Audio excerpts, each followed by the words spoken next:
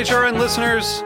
As we celebrate our 15th year, we are deepening our commitment to giving voice to the next generation of food systems storytellers, and we need your help. Our internship and fellowship programs help activate new possibilities for underrepresented and underestimated young people through experiential journalism, audio engineering, and production training.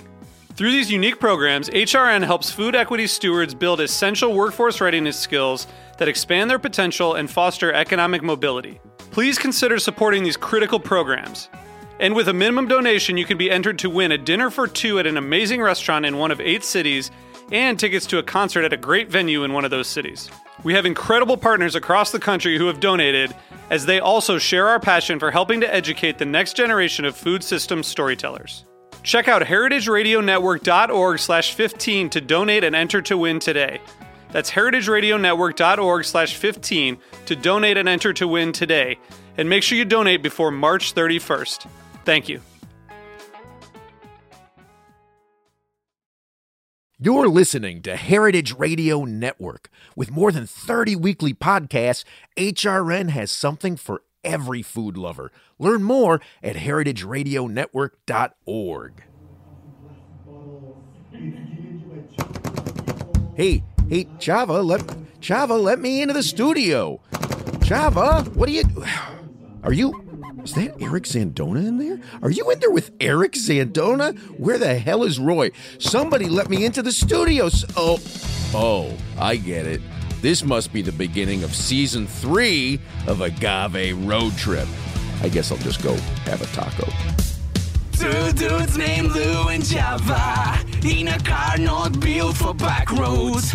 Travel back roads never meant for cars. Their singular objective is to learn about agave.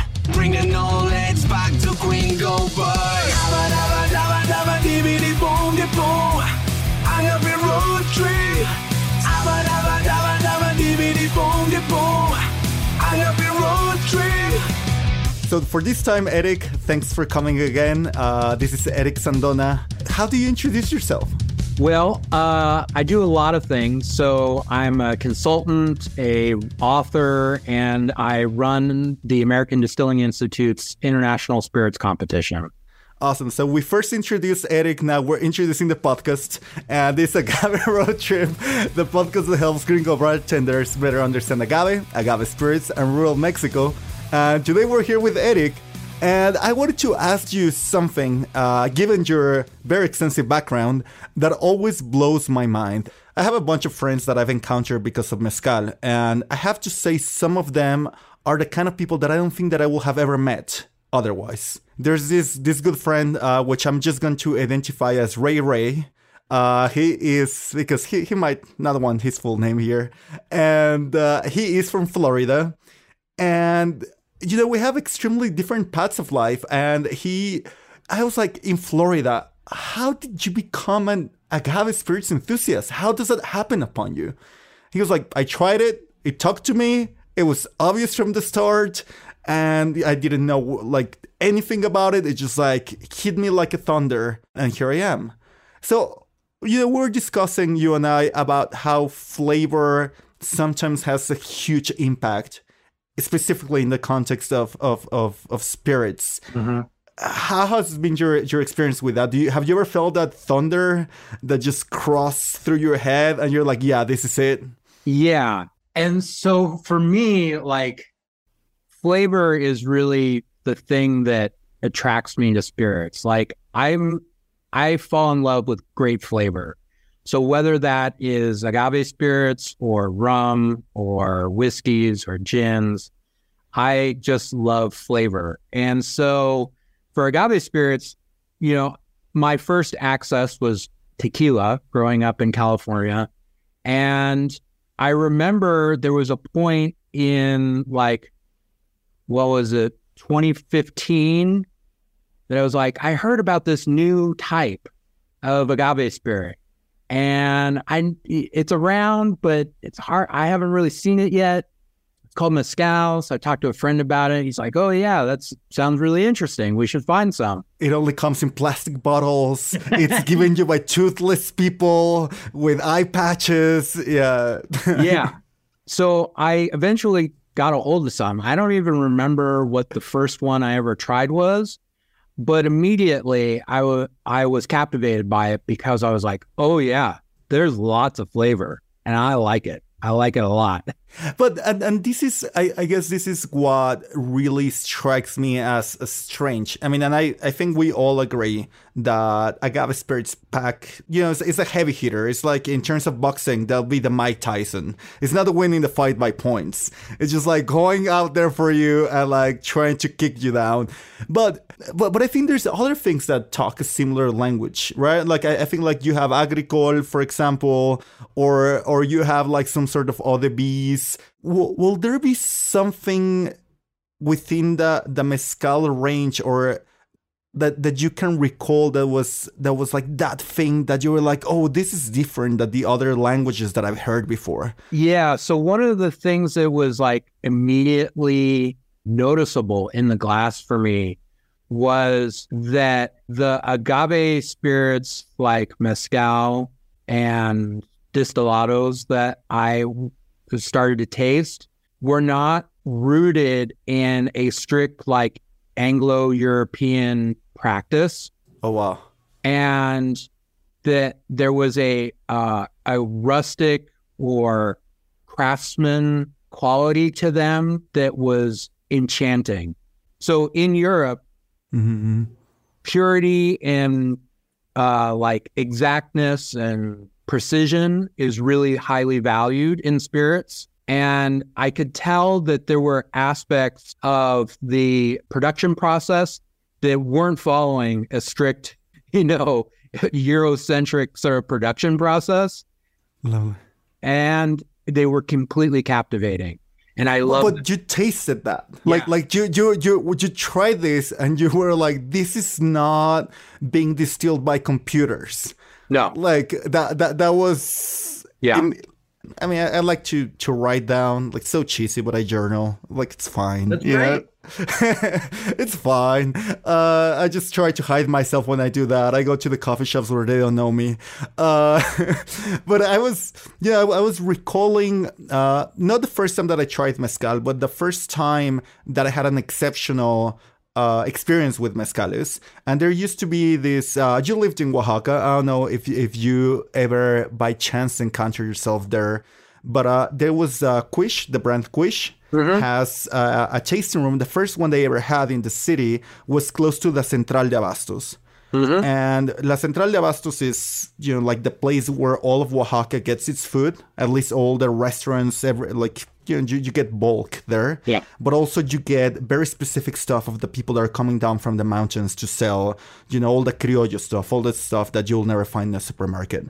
And they had this amazing tasting room there. And a bunch of us kids, when we're like 19, 20, no, I think it was like already 20. I'm going to say 21 for the purposes of a legal possible fees of this podcast. And they had, I think you paid 30 pesos per 2 ounces. And it was just, I remember writing down, it was like, there were dislocated flavors. Or like, I remember using the word dislocation in the sense that I felt, like when you go to the chiropractor and then like something cracks and you don't know if you're dead or you're going to feel amazing. That's exactly what I felt when trying this stuff. And I think I agree with you, because everything else, to me, it's bizarre to say that you can taste order, or you can taste like a clinical approach to stuff. No? Yeah. No, you can. And, so like I've had some agave spirits from outside of Mexico, from South America. And I'm, really excited to see people producing these and bringing them to market.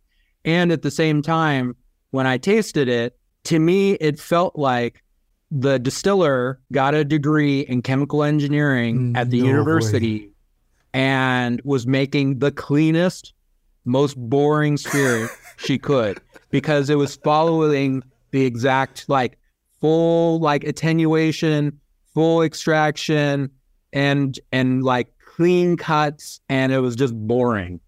And I was just like, I mean, the lady who makes it, like, she didn't grow up in a tradition.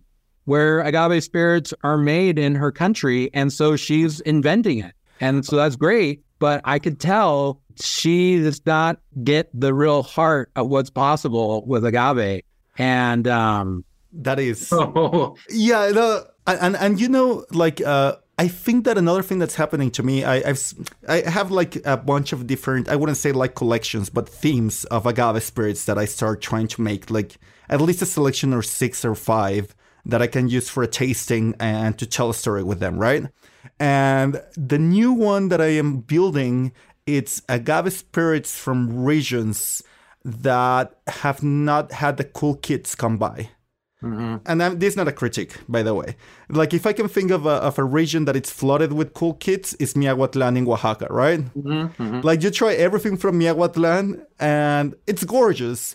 And it has been naturally selected by the cool kids that have been going there and that are experts in alcohol. And, like, it has a very specific profile. But then you go to Infiernillo, which it means little hell in Mixtecalta. And there's not that many cool kids that have been around. And you try, they have this species called, well, they call it Horno. And it's like if an Angustifolia had made angry love to a Rodacanta. It's like,